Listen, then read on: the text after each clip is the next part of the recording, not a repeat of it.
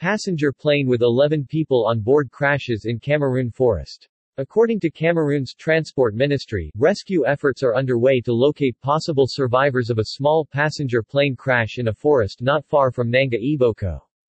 The plane was reportedly flying from Yaoundé Nsimalin Airport to Balabo in the east of Cameroon when air traffic services lost radio contact.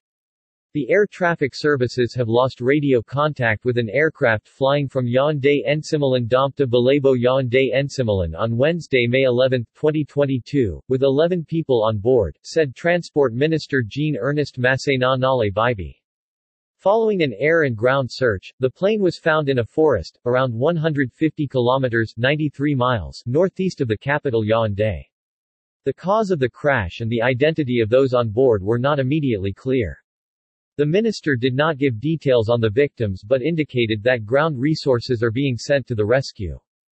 Bibi also asked Cameroonians to assist the authorities in conducting rescue operations for the occupants of the aircraft, which was chartered by a private company, Cameroon Oil Transportation Company, COTCO.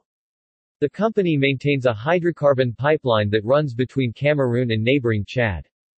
The crash is the first major industry incident reported in Cameroon since 2007, when a Kenya Airways plane carrying 114 people crashed after takeoff from Douala, killing everyone on board.